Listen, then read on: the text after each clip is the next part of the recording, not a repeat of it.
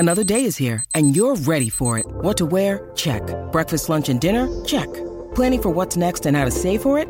That's where Bank of America can help. For your financial to-dos, Bank of America has experts ready to help get you closer to your goals. Get started at one of our local financial centers or 24/7 in our mobile banking app. Find a location near you at bankofamerica.com/talktous. What would you like the power to do? Mobile banking requires downloading the app and is only available for select devices. Message and data rates may apply. Bank of America N.A., member FDIC. This episode is sponsored by The One That Got Away with Murder by Trish Lundy. Robbie and Trevor Cressmont have enough wealth to ensure they'll never be found guilty of any wrongdoing, even if everyone believes they're behind the deaths of their ex-girlfriends. And let us all take a collective angry sigh at that. Lauren O'Brien, the new girl at school, has a dark past of her own, and she's desperate for a fresh start. Except when she starts a relationship with Robbie, her chance is put in jeopardy. During what's meant to be their last weekend together, Lauren stumbles across evidence that might just implicate Robbie. And after a third death rocks the town, she must decide whether to end things with Robbie or risk becoming another cautionary tale. This is an edge-of-your-seat YA thriller that's perfect for fans of Karen McManus and Holly Jackson. Make sure you pick that up now wherever books are sold. And thank you once again to The One That Got Away with Murder by Trish Lundy for sponsoring today's show. Today's episode is brought to you by Flatiron Books, publisher of 888 Love and the Divine Burden of Numbers by Abraham Chang. So this is an interesting love story. It's great for fans of Tomorrow and Tomorrow and Tomorrow and High Fidelity. It's set in the mid-90s at NYU. And it follows young Wang, who has gotten the advice of love through Chinese numerology from his uncle. So he believes that he will have 7 great loves in his life. And then he meets Irena in 95. And she's like the best. She's brilliant, charismatic, quick-witted, funny. They fall in love. But the thing is, she's number 6. So if he is to have 7 great loves, does that mean his time with Irena is going to come to an end? So this is a love letter to Western pop culture, Eastern traditions, and being a first-generation New Yorker. Make sure to check it out. And thanks again to Flatiron Books, publisher of 888 Love and the Divine Burden of Numbers by Abraham Chang, for sponsoring this episode. This is the Book Riot Podcast. It's a weekly news and talk show about what's new, cool, and worth talking about in the world of books and reading. We're recording on Thursday, January 27th, 2021. I'm Jeff O'Neill. It's 2022. Today, joining me, 2022, Vanessa Diaz is joining and correcting me to tell me what year it is. Sitting in for Rebecca, who Hi. she's working, but she's out on the coast. She's taking a breather, a non-podcast friendly environment. So send good wishes to Rebecca and all of our mental health, but Rebecca especially is trying to keep her head screwed on semi-straight. Maybe just askew, not all the way backwards. Just aligned. Vanessa, we got a lot to talk about today, but before we do that, a couple of plugs for other things. First, the winter preview draft window is closing. So Rebecca and I decided that we will keep voting open until February 10th. February 10th is the last time. You go to bookriot.com /winter draft. There'll be a link in the show notes, and you can go do that. I should say the voting is close enough that a few votes can matter. So get your votes in. You can listen to Rebecca and I talk about the books that some we were looking forward to, some we were shamelessly pandering for votes, and then some we just wanted to talk about for a few minutes. I've already talked about some of the ones. I'm also listening right now. I started How to Be Perfect by Michael Schur, which was on Rebecca's list, and it's delightful on audio, and I wish I would have picked it, but there we go. And we're going to continue, Rebecca and I are going to continue to talk about some of the books that we're going to read together in Frontlist Corner. I'm going to drag Vanessa into this problem project here in a minute. Speaking of things I've dragged Vanessa into, though in all fairness, you dragged yourself into the most recent episode of Adaptation Nation, which was The Tragedy of Macbeth, directed and written for the screen by Joel Cohen, starring Denzel and Francis. If you say Francis, do we know who we're talking about? I feel like maybe not. It's not distinctive enough. Do you literally just if you just say Francis? I was gonna say you just did the inside of my brain where I was like Denzel, yes, Francis. I'm like, say the last name. Like in my head, that's why I was going like, all hail Queen Francis. But I think you got to say. Yeah, McDormand. And we had a wonderful time. It's the most recent episode of Adaptation Nation where we talk about the thing and then watch the thing. Or we read the thing, watch the thing, and then talk about the thing with a little guy named Billy Shakes. You may have heard of him. And Sharif Williams and Jed Northington. We just had a wonderful time. I'd say we just had a great time. Amanda wasn't there, but she was sort of the witch in absentia. But Vanessa, we had a good time, right? Oh, yeah. It was, it's going to be a good time when you, sign up to do more work. And yes, I did. We volleyed. We normally don't have that many people on a podcast. And we were like, no, we're going to do this because we're very passionate. And it was great. It was just a lot of fun to talk about. Bunch of Billy Shakespeare nerds in a room. Yeah, it was really good, and the movie is good. It's out now on Apple TV. It's worth watching if you like Shakespeare at all. I'd spent some time in Denzel because then Amanda and I had done Pelican Brief before, which was Denzel and Julia Roberts and what most people consider sort of the 90s equivalent of a B movie, political thriller as these things go, though I really like it. And in my research for that movie, something came up that I then forgot to mention in the Scottish play one, which is I'm jokingly referring to because, as some of you know, it's bad luck to say Macbeth in a theater. And podcasting is theater of the mind, Vanessa, so I think it applies here. Absolutely. That Denzel got a start in Shakespeare. He was discovered in a production of Coriolanus, which I completely forgot to mention while we were talking about Macbeth. And he's done Lear on Broadway and a bunch of other things, so this is my way of doing follow-up, covering my intellectual ass, show title, to some degree, to mention that here when I really should have mentioned it on the show before. But you can go find Adaptation Nation wherever you get your podcast, free and open to the public, as they say. And we're doing a couple more. The next one up, Amanda and Rebecca and I are saddling up for, I'm going to say, the most influential book of the last 10 years, the most influential novel of the last 10 years. And you can hear my argument for that when the time comes. Vanessa, you may know what we're talking about, and you might also already be ready to argue or agree with me, but we got to save that for another time because we're gonna not divulge what that is now. Go check those out. All right, with enough previewing, let's do a quick sponsor break, and we'll get back into it. Today's episode is brought to you by Flatiron Books, publisher of The Familiar by Leigh Bardugo. This is one I'm actually super excited about. I liked Leigh Bardugo's other adult fantasy books, and so I'm really looking forward to this one. It's set in the Spanish Golden Age during a time of high-stakes political intrigue and glittering wealth. It follows Luzia, a servant in the household of an impoverished Spanish nobleman who reveals a talent for little miracles.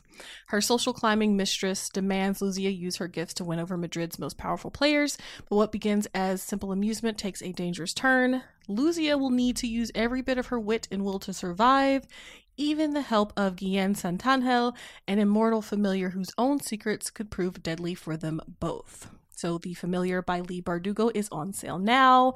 And like I said, it's a must-read of the season. It's perfect for anyone who loves history, a little bit of magic, a lot of danger. You can get your copy now at LeighBardugoTheFamiliar.com. And thanks again to Flatiron Books, publisher of The Familiar by Leigh Bardugo, for sponsoring this episode. Today's episode is brought to you by Greenleaf Book Group. No summer vacation should be without a great read, and I don't know about you, but I am partial to mysteries and thrillers for my hot month reads. It's hot girl reading summer, always over here. And from the award-winning librettist of Legally Blonde, the musical, and the screenwriter of Freaky Friday, Heather Hach, comes the page-turning psychological thriller, The Trouble with Drowning. So when author Eden Hart floats into Tucson's Antigone Books in all her dazzling perfection to give a reading, Kat, a struggling writer, can't help but compare herself. Thankfully, Kat's life starts to take on its own Eden-like glow when her literary future takes shape and she falls madly in love with Jacob. As demons from her past begin to surface, Kat's mental health craters, and this halcyon dream slips through her fingers. For the fastest-paced, slow burn you won't be able to put down, be sure to check out The Trouble with Drowning by Heather Hach on Amazon or your retailer of choice. And thanks again to Greenleaf Book Group for sponsoring this episode. All right, Vanessa, I haven't had you on in a while, and it's close enough to the end of the year where I can do things to you, like put you to the torture test of what your favorite book of 2021 was, what books of 22 you're looking forward to. All caveats aside, this is impossible, blah, blah, blah. What do you want to? You put them here. You've got 2 to shout out. Were those both new releases? I know Ariadne by Jennifer Saint was, so I know that's a new release. So talk about that one first. I was trying not to do the thing where I messaged you at like a really ridiculous hour to be like, "Do you mean favorite of 2021 because it came out that year?" It's all fine. It's all yes. fine. So that actually probably may have changed my answer, but going with the releases in 2021, just because I don't hear as many people talking about it. Master of Jin by P. Djeli Clark was a phenomenal read, and it's the first full-length novel in the Dead Jin universe, which is a lot of fun. So if you want to, you can read the other 2 novellas. I did and breezed through them just to kind of get an idea for the world it was set in, which is like a steampunk Cairo, yes. And then Ariadne, because if it's got mythology in it, I'm probably going to read it. So that's for all the Circe heads out there, right? Yep. I mean, this is if you're looking, it's in the same vein. I haven't read this, right? Yeah, it's great. It's specifically targeted towards people who love Circe, and that is me. So I'm going to save this for a minute, but I want to put a pin in the Circe, the mini children of Circe, or I guess maybe mini children of Song of Achilles, technically, because that book did well enough that Madeline Miller got another book. But then Circe is now a fish TikTok phenomenon, and by being a fish TikTok phenomenon, you're a fish book phenomenon. And do the follow-on books have any TikTok coattails? Are people is the algo serving people Ariadne takes on TikTok right now? I haven't seen Ariadne. I spend an absurd amount of time on TikTok lurking. Like I barely ever create anything, but it's mainly for like food. But I am definitely now looped into the book talk. And I haven't seen as much talk about Ariadne, but like you'd have to close your eyes and put your fingers in your ears to not stumble across, in particular, Song of Achilles talk. So I don't know if it'll catch up or not, but I haven't seen it. Yeah, let's save our TikTok discussion because I think it's warranted to this 2021 bestsellers here in a minute. But I think this idea of how top heavy TikTok phenomenon seem to be, and whether or not there's anything people can do or the phenomenon's there. But Ariadne would seem an interesting test case, right? It looks like Circe. It does. It sounds like Circe. It looks like it reads like Circe. Now, just because it's a coattailer doesn't mean it should, or historically, I guess the history of a book that I'm thinking about for no reason whatsoever, say Gone Girl, just to pick one at total random, Vanessa. Sure. Right? We got Girl on the Train was a coattailer that picked up. Yep. But there haven't been a ton of like number 1 bestsellers on the bestseller list for 21 week Gone Girl like things. Now there's been a lot have been successful, but nothing has reached the heights of Gone Girl. So maybe it's an unfair comparison. But what we're really trying to gauge, I guess, still. And publishing is doing this because I'm in marketing meetings, I'm talking to people in publishing, and they're trying to figure out what, if anything, can be done with TikTok's enormous power to move units outside of put out books that you think are good and hope they get picked up. Because they can move units, but it's not clear that they move anything other than the 3 Colleen Hoover books, Sarah J. Maas, and the Madeline Millers. And I guess there's a couple, there's Adam Silvera and there's a couple others thrown in, but we can name the top 10. But then the next 10, I think, are hard to identify. Do I have this read right in your estimation, I think so. In your experience so far? Yeah, I think so. Anyway, Ariadne, shout that out. Go give a reaction meme video sound effect to Ariadne. I think we get the ball rolling on that. And the other one is, you said it's Steampunk Cairo, and that's a new release, but is it a new release or not? I'm sorry. It is, yeah. So Master of Jin is the new release, but the first 2 novellas that were set in the world to introduce the main character, Fatma, the investigator, they were introduced in the first novella, which is, oh my gosh, I can't remember the name of it anymore, but they're both, those are backlist. You don't have to read them all if you don't want to. That's nice. And then your books to looking forward to. None of these I don't have any of these on my, Rebecca and I didn't talk about these in the winter draft. They may not be winter titles, but tell me about some of these. Like, Arsenic no Dobo, I think you talked about before on this show when I asked you a similar question. Is that possible? That name rings a bell. So the thing that's like a little bit challenging for me with books in the last year and kind of for the foreseeable future, for those who don't know, is that I am on the All the Books podcast. Yes. So my reading is, because I'm not the Liberties of the world who can read a book in 2.5 hours, is that so much of my reading is driven by specifically what's coming out the week that I'm on a show.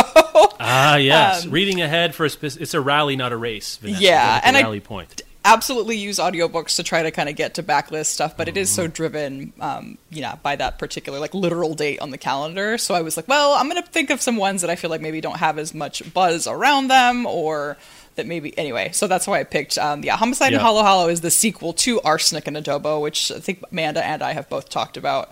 Maybe it was Amanda. I can't remember. I've heard this before. Someone's talking. We're both big stan girls for this series. It is a cozy mystery, which is great. But for anybody who reads that genre, it's like hella white, and we're finally seeing people of color get to break into that genre, specifically the foodie ones. So this one is Filipino inspired, which I think is amazing, or Philippine.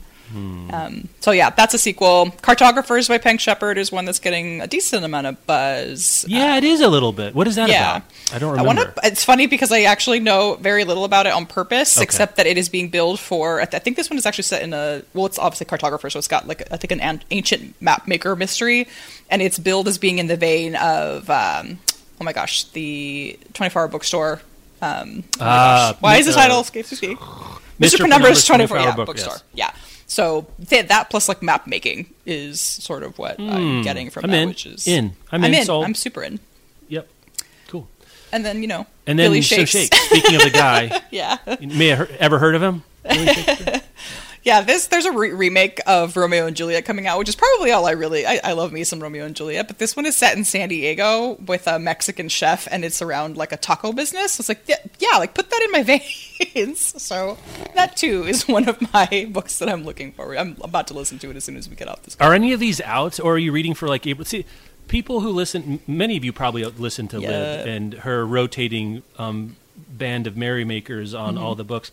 The thing you have to understand, the thing that Vanessa and the rest of y'all have to do, it reminds me of like the Tour de France a little bit, where, the Team Italy has the dude or whoever that's going to win, and then the rest of the team is there to help them out on like the mountain day. Yep. And you're there, and you just are there to be part of a team. You can't do what the lead is doing. None of us can do what Liv do. All we can do is, and I don't do this because I can't even keep with of you that are trying to keep up, is give a quick inning of relief pitching. Now I'm mixing my sports metaphor, so I'm really out of my depth. So I'm there. I'm going to show up for this day. So what's your next appearance? Do you have it on your calendar? What's your next time you got to carb load? I think we'll be recording next week on Friday, so it'll be like the Tuesday after that, whatever that is. Yeah. So it's coming up pretty shortly here. So these books are the books you're reading for that episode are either they're going to be coming out that week, so pretty soon enough that people could have put on their list. I think these are all cool. And then winter or spring. And then things you've read recently. I've heard. Don't spoil it for me, but I've heard some stuff about the ending of Walhalla by Nikki May. Don't spoil it for me, but I need more than this ellipsis you have here. I need a little more meat on the bone than that. It is a phenomenal book. If you haven't heard of it, Walhalla by Nikki May. And the thing I do absolutely feel like I need to say to anybody who asks me about this is that I don't agree with the comps that are given for this book. Everywhere you read, it's comped to Sex and the City. And I think that is, and this is, again, no disrespect in case the author was the one who came up with this, but I just don't. Right. I think it does the book a disservice. There's 4 women, but what else? So it's the story's basically about these 4 women, and the really, really short, non-spoiler version is just that as their lives progress, like 3 of them are core best friends, and now there's like this other interloper who's entered the group who is putting some cracks in this foundation of their friendship through some interesting ways. And you're watching that happen like as the omniscient person, but each of these women is being affected by this 4th person, and it's building up in tension. You see all these like really, really big things happening, and then you realize there's very little left of the book, and a bunch of stuff. And then you get this ending, and every single person I've talked to has been like, "No, but wait, like did I interpret it correctly? Did this thing happen? Did this all get wrapped up this way? Did I misinterpret how that went down?" And that's the part. I still think it's a really, really interesting exploration of women's choices, of friendship, of like what feminism means as far as like supporting the decisions other women make, how women of color are impacted in like very white space. Like there's a whole lot of, I think, excellent elements to the book, but I just really wish more people would read this and discuss that ending with me, because I just don't know if I'm like all the way there. Still worth the read. I think you should read it, but yeah. Yeah, that sounds cool. Want to do one more notable read? You got a couple here. Pick one. Yeah, pick one. I'll just do the recent holiday anthology that came out then. It's just called Amor Actually. There's holiday romance galore, but it's not, again, often that you see ones that are diverse, and this one's got a really cool lineup of authors, like Soraya Cordova, I think, was the one that edited it. Mia Sosa. I mean, it's this wonderful collection of just Latina authors writing about love, and it was really cool and refreshing to see something like that. Cool. Okay. Let's see. Let's do one news story that it's more of a. It's interesting. So Ruth Bader Ginsburg's book collection is up for auction right now. Kind of an interesting collection to get law heavy, as you might expect. But the highest bidding is going for a signed copy of My Life on the Road, which is Gloria Steinem's memoir. Hard to think of. That's like a checker on a checker. Like Steinem's memoir in Ginsburg's collection is the most like mainstream feminist single document I can think of. Yeah, it sure is. Is that right? I'm trying to think of another one you could really, really get. Maybe like, I don't know, Hillary Clinton's Sandra Day O'Connor biography, but like Sandra Day O'Connor's Republican, so it's not quite as attractive. Interesting collection. My question to you here is, if you had a chance to bid on some author's collection, what author do you want to look through and make a bid on something, Vanessa? I didn't prep you for this. I meant this is a thing I would do to Rebecca. So in order to sit in Rebecca's chair, you have to just sit there and take a thing like this. Does anyone jump to mind? Or you can take another tack, which is there anyone that would get a higher level of mainstream interest for their book collection right now than Ruth Bader Ginsburg that you can imagine? Now, you don't have to say they're dead or not. Just say they can be alive and put their books up for auction. So we don't want to put the evil eye on anyone, if you hear what I'm saying. Yeah. So I was having a hard time beating Ginsburg I want some of the Ginsburg memorabilia from a book perspective. Yeah, when I went into, I kind of anticipated I'd be asked something in this realm. And there you go. You listen to the show, Vanessa Diaz. I do, quite consistently, actually. Yes. I honestly had a hard time thinking whether or not I'm the kind of person who is going to want to bid on an auction for at least in this kind of money. I anticipated your anticipation. You've got 10 grand that you can only spend on this. Okay, got it. Okay. That is a toughie. I have been known to have too many glasses of mulled wine and walk into a bookstore and buy a rare copy of Agatha Christie in my life. There you go. That's a thing because she's my favorite author, and I am actually kind of on a mission to collect all of her works in interesting ways, like not cheating and go into. Are there Spanish language versions that are interesting? I believe there are, and I'm trying to wait. There might be some weird ones that are out there from. That's what I would love to do. I'd love when it's okay again to go travel, obviously back to Mexico, and just find some indie and see if I can find a hella old copy of something like that. A lot of the ones I can think of that would get bigger bids are people I just don't want to mention. Yes, because they don't. I hear you. You know what I'm talking about? That's fine. Yeah. No, I hear the one. And that's the big one. I'm sure that's the case for others, but it's hard to imagine.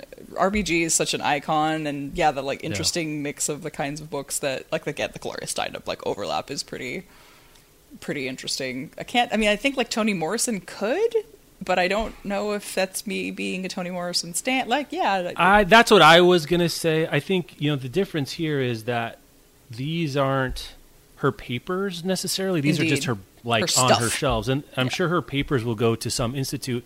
Most of Morrison's work, I think, is going to Princeton. Already went to Princeton years ago.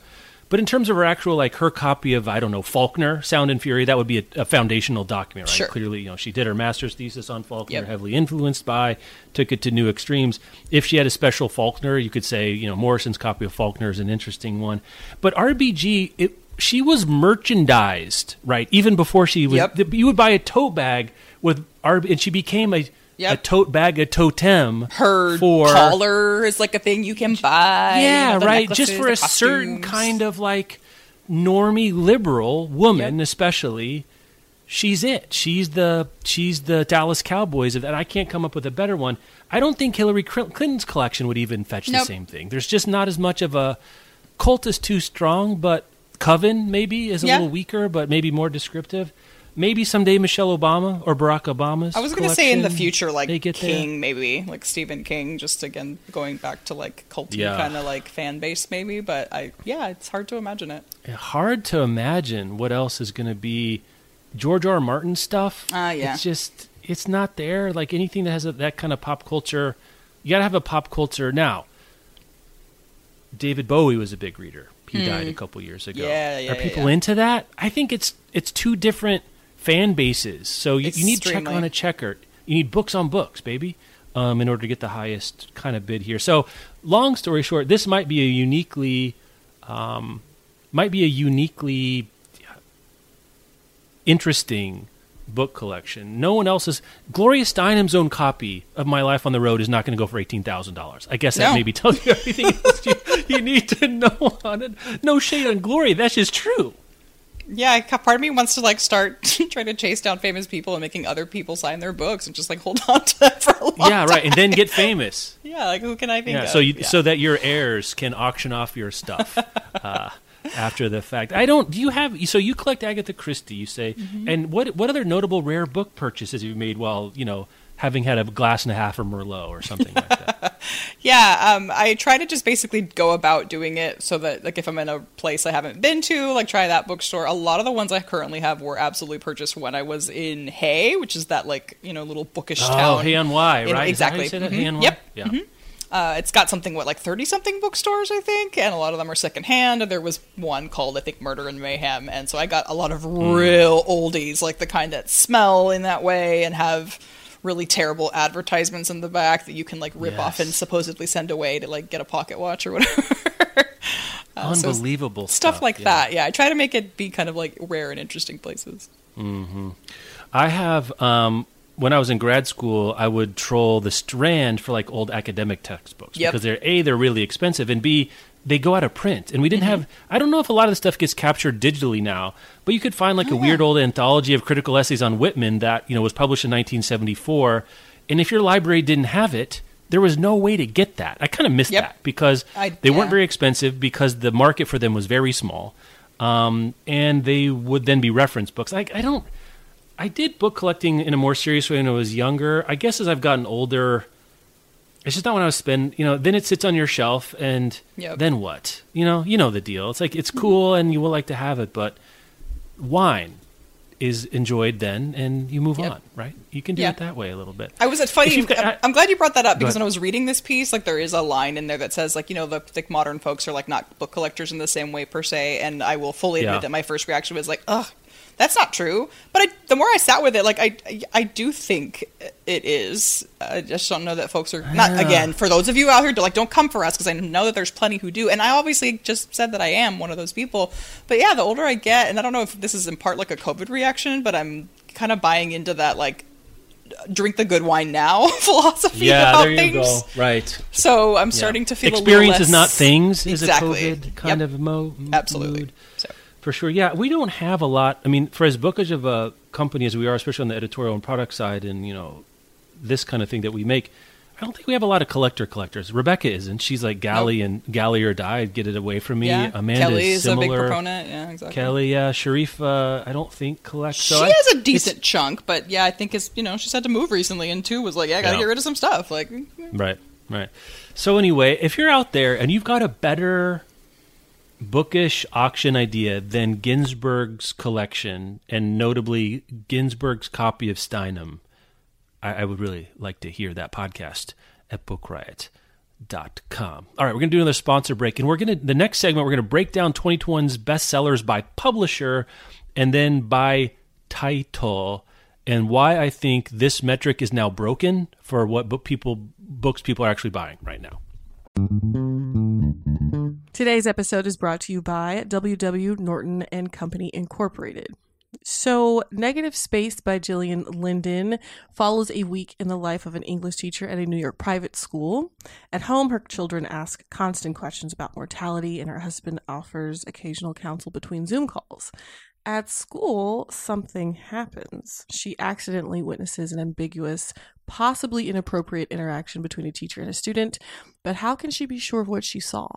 Negative Space is a portrait of a woman caught between the pressures of what's normal and what isn't, and examines what we owe the people who depend on us in a fractured and indifferent world. It's a debut novel and a short novel. It's perfect if you want something quick and easy to carry around, but it's also thought-provoking. It takes place during the pandemic, but it's not pandemic-focused, and it really just looks at everyday anxieties in low-threat situations that have high consequences. So make sure to check out Negative Space by Gillian Linden, and thanks again to W.W. Norton and Company Incorporated for sponsoring this episode. Today's episode is brought to you by Underlined. haven't read a Natasha Preston thriller yet, we dare you to try. She's known for her line of chilling young adult suspense novels like The Cellar and The Fear. The New York Times and USA Today bestselling author excels at putting fear into the hearts of her readers. So her newest book, titled The Dare, is about 5 friends whose senior prank goes very, very wrong. This is the perfect graduation season read for thriller fans who can handle a good scare.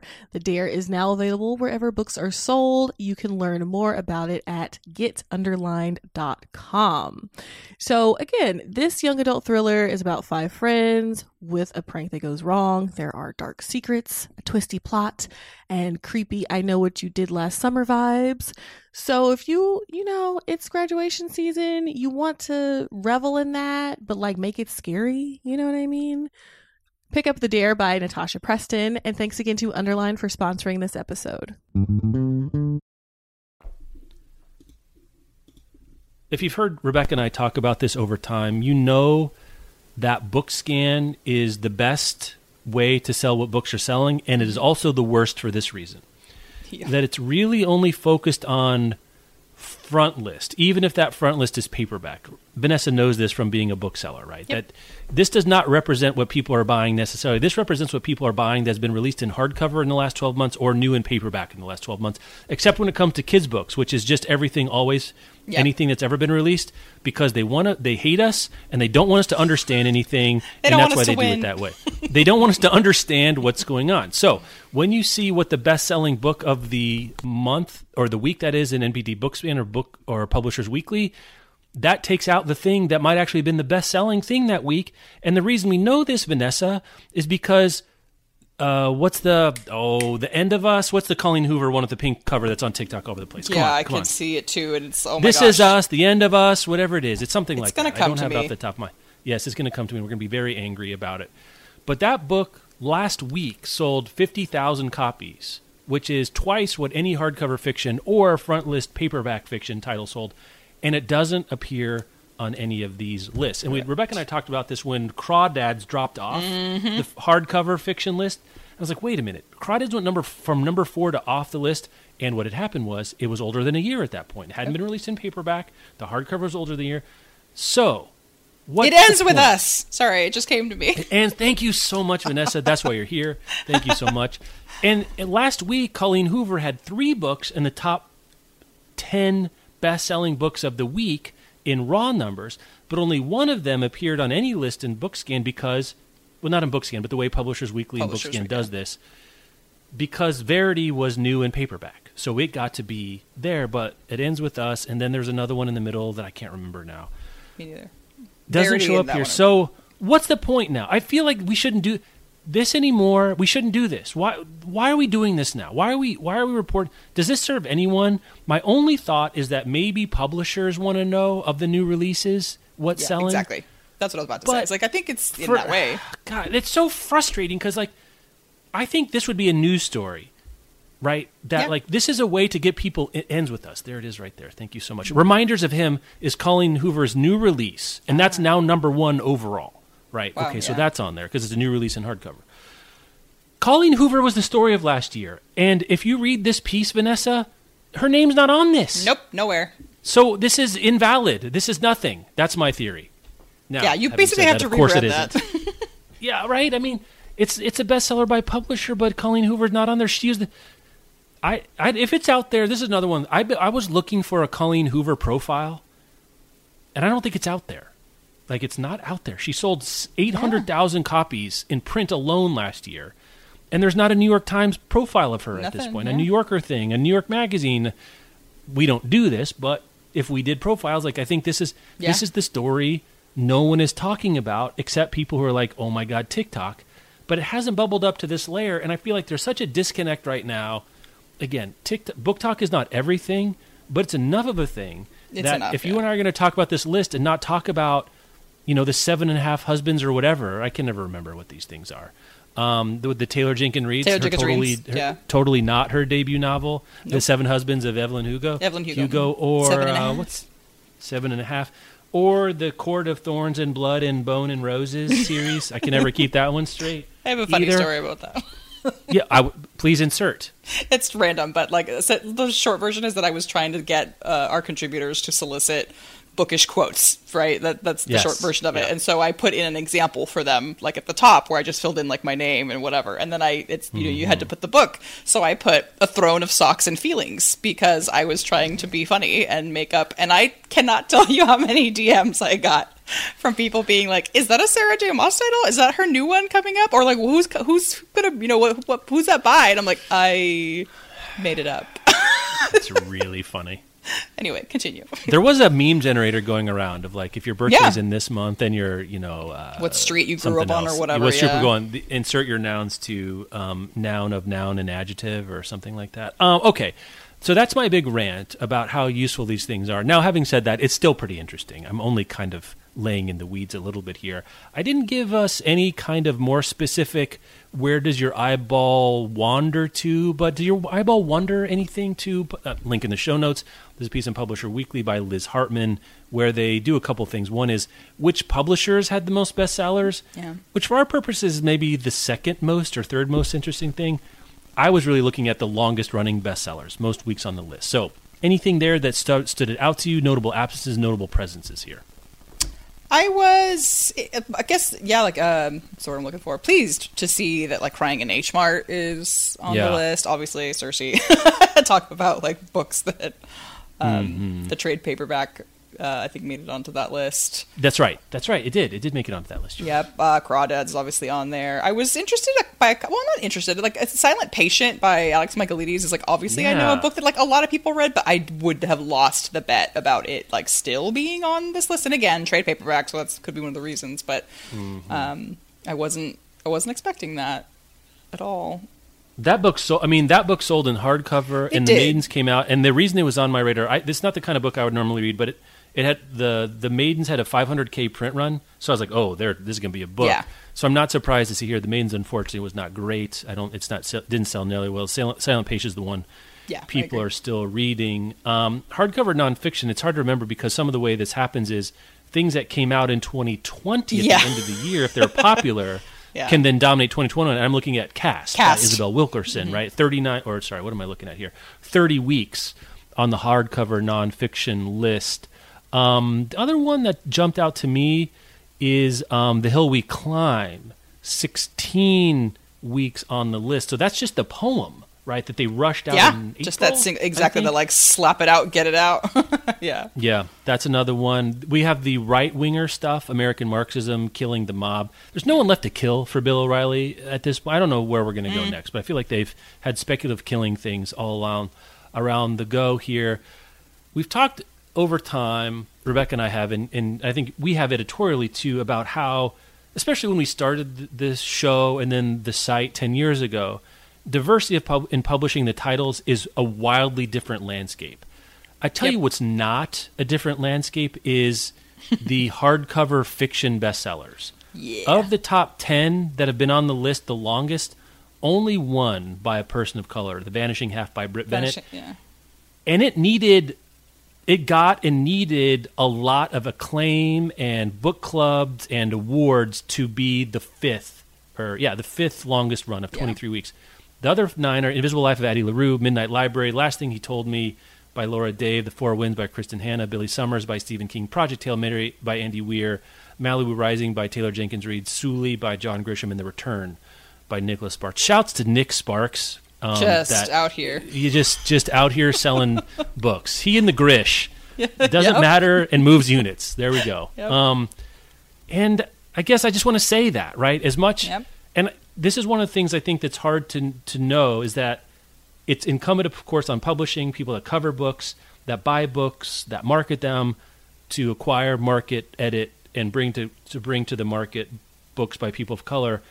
But they are just one half of the equation, right? The other half of the equation, people got to buy the books, right? And you know this as well as anyone from working on the front lines of a bookstore. This is, I guess my theory, right, this is where most of the work still to be done is getting people then to buy the books that are now more available than ever. I still think there's marketing and other things to be done for sure. But a lot of ways the horse has been brought to the water. And I'm just wondering what's going to take to get the horse to drink the water in a different kind of way. I don't know. Vanessa, any thoughts about that? Or Yeah, I guess I'm disappointed to see still that to be the biggest of the big sellers, Yep. still got to be a white person, it looks like. Yeah, I am a little of two minds. Like, I do think that, how are we going to get, like, more people to buy? But I also really do super just believe in that, publishing puts its dollars behind very specific stuff. And to be fair, I mean, Invisible Life of Addie LaRue is probably one that, like, I remember seeing in everyone's face. Some of these are just folks who've been around for a while. Like, again, Taylor Jenkins Reid is a kind of people. But there was obviously a lot of marketing dollars behind Malibu Rising, too. A lot of these, I mean, Kristen Hanna... It's one of those, like, people just buy her books, and King and Grish and Sparks. Books, yeah. So to some extent, I'm still kind of in we need to just put more marketing dollars behind this kind of stuff in, like, the right way. And then the other part, is, like, how do we get more people to buy more of the books that aren't just these very particular faves? Like, and we do, that's a nut I try to crack in my literal everyday job. Right. Well, and it's hard to know. I mean, I think that's why I say there's still foot to be put on the pedal from the supply side. Let's put it absolutely. On the demand side, that comment I just made about we could probably name the Book Talk Top 10. Yeah. Any people of color in that TikTok Top 10 that we could name off the top of their heads that we see incessantly all the time?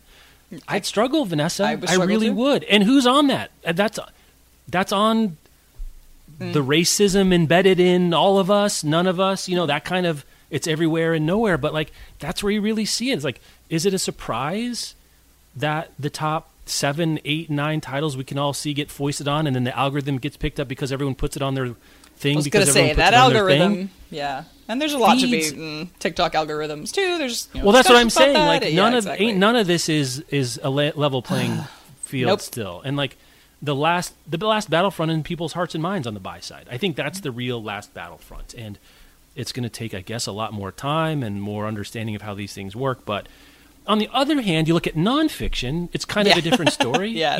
We get Zahner, we get Wilkerson, obviously, Isabel Ashley Wilkerson, Ford. we get Gorman, we get Ashley Ford. So I don't know what that's about.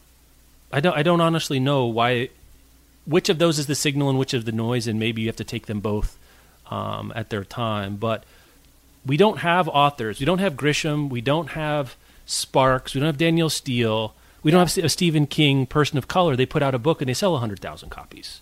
Yeah. Or over the first couple of weeks, and they don't stay there for 17 weeks. Well, we do have one coming out. I didn't put this in there because we've kind of gotten away from new book coming out as being a story we do here. Sure. I think one that would be relevant here is Celeste Ng. Oh, who is yeah. one of the more bankable crossover literary commercial fiction writers. Yep. I wouldn't be surprised if her book coming out in October, could it do Last Thing He Told Me kind of business?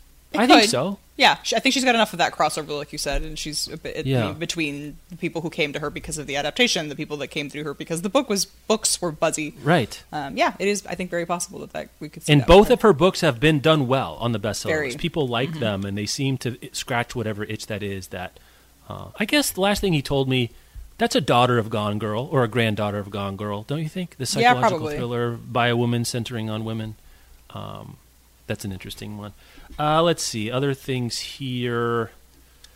The Duke and I by Julia Quinn from Avon. 17 weeks in trade paperback. 17 weeks? That's not part of Bridgerton, right? Or is it? Is that a Bridgerton book? That's a Julia Quinn. And it says right there, Bridgerton. And I want to say this might be the one that Bridgerton was... No. Is it the next one that's coming out? I need to get my head around...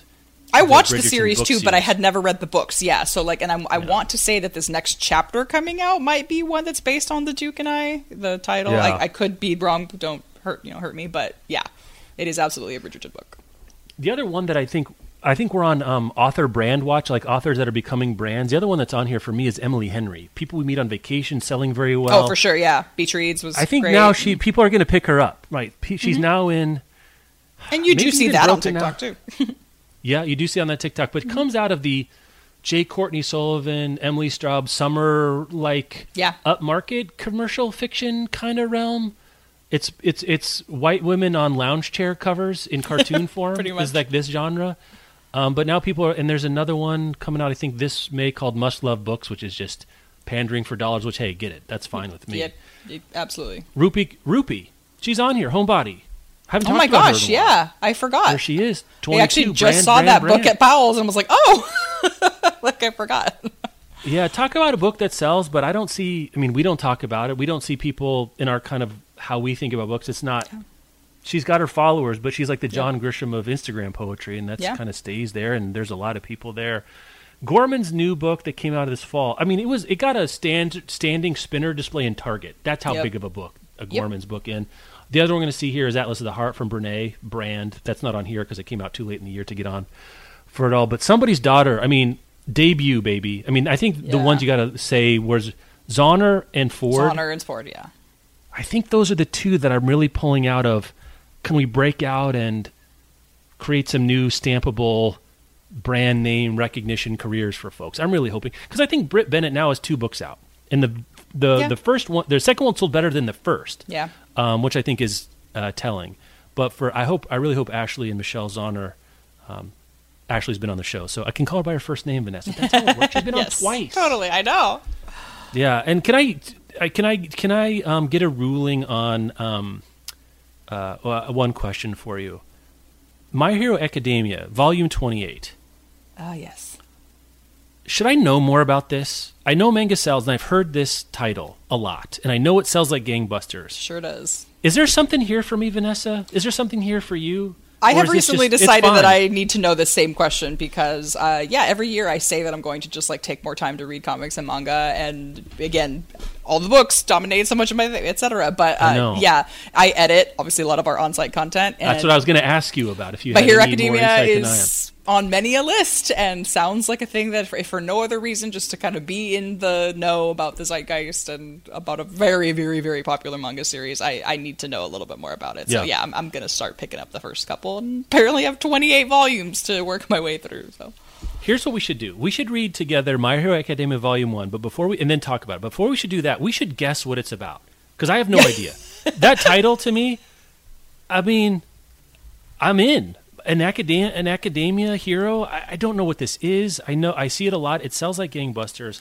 So this would be good bonus content where you and I play guess what it's about and then read it and see how close we are. I have literally no idea. Like I none really at don't. all. You could tell me anything and I'd be like, sure, that seems plausible. You're like, bananas on sale. Yeah, at a right. grocery Whatever. store. I don't know. I got everything else here. Let's see. Anything else from the? Do you want to do any publisher stuff on the top? I don't know what to say about which publishers had the most books and blah, blah, blah. I mean, it's just interesting. Like, the just small, very obvious takeaway that we've talked about is that, if PRH and Simon do become a happy family, it's like that list will just be dominated by their books, which is, a thing. But it was nice to see some indie representation on there. Harlequin was really putting out a lot of numbers for HCs. Yeah, so it's stuff that we've heard, nothing super new, but I think you're right. I think you're right to say that the top line is the top line. So maybe by individual imprint, that Ballantine versus Berkeley, that's super insider baseball, and I barely care about it, and I care about insider baseball more than most folks on staff, even. Certainly most. But if you look at the Big Five, which is maybe Big Four, Asterisk, DOJ, PRH had 38.3% of the bestsellers, caveat. Simon was 12.8, so they were the third by a nose over Hachette. So together they'd be 50. And we've talked about PRH's market share before, and remember that Backlist isn't showing up here. Correct. When you get to Backlist and some other things, my understanding is that those things really balloon for PRH. Yeah. What's interesting, though, if you go to paperback front list, the Big Five share of the market actually shrinks. The Big Five share of hardcover is 89.1, which is huge. 79% of paperback. I think that's romance. That's what I was about to say. Like, when I mentioned Harlequin, that was absolutely what I was like, okay. But Harlequin is HC. Harlequin's HC, though. Oh, that's true. Yeah, and I actually I think you're looking at, like, funny. Andrews McNeil, like some of the other kind of stuff. Andrews McNeil, for sure. That shows up there. And then also the manga stuff. Yep. The manga stuff is not Big Five. That's Viz Media, Mm-hmm. They sell a lot of manga, but they're not something people know. I'm looking at trade paperback, just the top. We've got Celadon. Okay, that's Hachette, I believe. You drop down from there at Andrews McNeil, that's Rupee. That's not a Big Five. Back Bay. Oh, Back Bay is. Back Bay's a big 5, but then Rand Yes. McNally and Viz, right? So 3 of the 10 are not big 5. Only American Marxism on the hardcover is not big 5. Is not big 5. And then all of the fiction bestsellers are big 5, right? Tor is Macmillan, Tor, Vikings yeah. PRH, Simon is Simon, St. Martin's is Shet, Set. Riverhead's PRH, Scribner's SNS, Ballantine is PRH, Ballantine PRH, Double A PRH. Yeah, so There you go. that really makes their hay there. So the big are big. News at 11. I should say there. I think in terms of the independent bestsellers, the notable streak was 22 for Norton. They had 22 positions on the list, which is the highest of the independent, except for Viz Media, Viz, which was- 112. Yep. So 10 times the next highest. Well, actually, Andrews McNeil is 27. I'm partly. That's Rupee right there. But Viz itself, even with Rupee, Viz was quadrupling up on Andrews McNeil. So that's why, for those of you if you haven't been paying attention to manga and you're in this like weird position like Vanessa and I are, we know enough to know we might need to know about how huge manga is right now. That's where it shows up. It's the biggest selling non-Big 5 imprint in terms of bestsellers by week. That's a huge deal. It's huge deal. huge. And mass market paperback, Kensington, which Nice. they make real hay in. Like, I don't know what you even call it. there's a lot of cozies. There's a lot of It's paper mass markets and yeah. trades you buy on vacation kind of stuff. Kinda, Is that yeah. fair? Yeah, I think that's a pretty good top level Yeah. look. They're smart folks. Yeah. Probably on a dollar per dollar basis in terms of what they pay to acquire their books. They probably make the most hay out of it. I'm surprised they haven't been acquired. I'm sure they've had offers to be acquired. Oh, look at that! It's 45 minutes, Amanda. We've already done it, and I've got. Now I don't know. And what you also just look, called me Amanda, which is great. I'm sorry, it's the A's. It's a guest host that ends in A's. You, No, I know. Sharifa, and Vanessa all have the same Exactly. vowel sound. I throw you on this. I'm so sorry. No, that's why I'm Vanessa. laughing, is because it is a thing that has happened to, like, it always Yeah, does on I calls, know. because we all end in A. It's fine.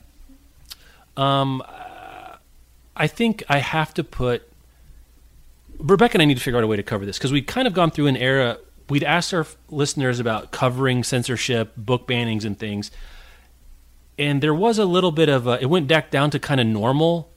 But now we've dropped. It's like an Omicron. We dropped down below Delta, and then we're spiking way on top ratcheting of up. it now. Yep. And it's all over the place. People, the brazenness. We're now banning Mouse and Bluest Eye. This story I'll put in the show notes just to put out there. A mayor demanding LGBTQ books get taken out of libraries, or is going to withhold the funding. Something I haven't seen. We're now out of the good old days of just parents squawking Indeed. to a board. I'm looking back on those fondly now, Vanessa. That's how bad So it's sad. getting now. So And I'm this going to put guy a is link in now the a show notes little for a bit couple of those trying there. to pivot in that way, right? Where he's like, oh, well, it's parents. And everyone's like, is it? Yeah. And I thank you so much. Kelly Jensen put together an anti-censorship toolkit together for us. I'm going to put a link in the show notes there. We need to figure out a way to talk about this. I didn't want us to go without talking about it because it's important enough. I'm not even sure what else to say at this point, Vanessa. Your note was, I hate it here in general. Yes. Hard same for this kind of stuff, but it's really bad, and it's getting stronger, and more books are coming. More books are being taken away. Not that it was okay when it was just LGBTQ, but just like I say that. But the scope, Mouse by Art Spiegelman being banned, that was wow. today's. Yeah, today's big story. The Bluest Eye being banned, not just taken off in a recommended reading list. No, like it taken can't, they want off them to the pull it. shelf. Yep. Yes. I don't know. Toni Morrison. You're going to pull her off Toni the Morrison shelf. and Mouse by Art Spiegelman, maybe the signal achievement in comics, graphic novel. I mean, it's No, it's it's up got there, a huge right? legacy, yeah. It's a canonical work. Canonical works being pulled. I'm at a loss, and you guys can probably hear it from me right now. But I'm putting it there. Got to figure out some way to cover this, talk about them, without just doing this flail that we're doing right now. But maybe a be quick aware. little liner is just that like we do cover censorship pretty much Yes. very frequently on the site now. So just to like put a head on it and not take too much of everyone's time. But yeah, we do have that censorship toolkit, which is a really, really great way for those of us that are sitting around like, well, what do I do about it? Like, especially if you don't have kids, maybe you're not engaging with schools. Yeah. But we all participate in libraries. So anyway, it's a That's really right. great comprehensive kit of ways that you can do that are both like some of them are relatively low effort and some are not. And then on Fridays, we unfortunately never have a dearth of content. There's always something to write about in the way of censorship. So if you're wanting to know how it's impacting your local communities, we have a censorship section that we cover on the site every week. So stay on top of it because it's getting pretty bad. Pretty bad. Vanessa, I think we're going to wrap it up there. I have one story. Maybe Rebecca and I will talk about this. The Walrus did a long wrap-up on the idea of bibliotherapy, Yes. which I think constitutionally, you and I are probably on the same vein of bibliotherapy is not therapy. But Indeed. there is people are looking for books for something, which I agree. I think my take on this is not what people would think on the whole, so maybe we'll hold that in abeyance. Let's do 5 minutes on TikTok just for a second while we're here. Got it. You're on it a lot, mostly for food. I understand that. I told Rebecca this. I don't think I've said this on the air, but over winter break when I'm just lolling around, we're not going anywhere. heard. Omicron. I spent some time on TikTok. It's not for me, which is fine, which is totally fine. Why? What an empty but pregnant pause. I Oh, that was great. I don't. People are having a lot of fun. They are. Congratulations to them. That's great. It really looks great. I'm not sure, and I'm being asked to think about this from publishing or think about internally. Yeah. What is about what is about? It's moving units. I totally know it's moving units. I see that it's moving units. It's super influential in the world of books and reading. Is it for good or ill, Vanessa Diaz, right now, or is it just a thing? This is How do I'm trying you to get figure your that head out. around this? Okay, Yeah, that's fair. I think about this a lot, to be fair, also because it is also my job to think about this a lot as Mm-hmm. we're trying to, think about how we make content and where and how and why. And it's a tough nut to crack that I think we're all going to, because in the beginning, I'll be very honest that if you had asked me this question about a year and a half ago, I was like, it's a bunch of kids doing the same old dance to like Gwen Stefani and Beyonce mixed up. And in large part, that is still what TikTok is. But now we've got all these little subsets, and like Book Talk in particular is such an interesting place because it sort of just feels like people giving really dramatic descriptions of books. Yes. And then again, that's how like, and this is no disrespect to Colleen Hoover at all, but like that one is just, you cannot swing a cat and miss. Like it's everywhere. And I'm trying to figure out like the for ill or for good part, because it doesn't feel like the creators that I am seeing who are out here literally trying to highlight, like, no, these are really great books that I want to talk about for these like very substantial reasons, don't seem to have the views behind them that the people who are doing like a dramatic, reenactment of like whatever trendy thing is, but then just making it a little bit bookish. And that's the part that I'm like, do I want to be out here doing the with a book in my hand? Like, I don't know. That's what my caveat is, and I say this sometimes satirically. That's great for other people. I don't mean that satirically here. This is fun for you. Super great. Have a great time. That's super interesting. I guess what I'm thinking more broadly about is like, is there something for me specifically, but how durable this is, because as you said, like these same books have been talked about for like more than a year now. Like it doesn't seem like it's moved on because the algorithm feeds it and the algorithm feeds it. And then people know what the algorithm does, and people are very cagey about including this book and this hashtag, and it really feeds on itself. I guess I feel like the idea of short form video where people can be authentic is really cool. I think the thing that's making TikTok move units is the same thing I wish would go away, which is the winner take it all kind of mode of algorithm. That I wish it was different. I like the idea of it. People talking authentically. I think short form video is cool. I like the idea that the tools are cool enough now that you can see someone have a cool idea or do something interesting with the book. But the actual content being produced, to me, I did a couple weeks of looking at it, and I look at even just the icon on my phone. I'm like, I don't want to go back there right now. I'm just not interested in myself. Don't make me. Yeah, I mean, it's fine. And I just, that's kind of where I am. And Danica and I talked about it for a long time on that show before. Mm-hmm. And that it's okay for other people and great for other people and not okay for me is totally fine. Please have fun wherever you want to have fun. But is this a new piece of the firmament, or is it a fad is too strong, but a wave, I guess, now that we all know this? Like, is this a spike in a wave? And are people still going to be buying a whole bunch of books off TikTok in a year?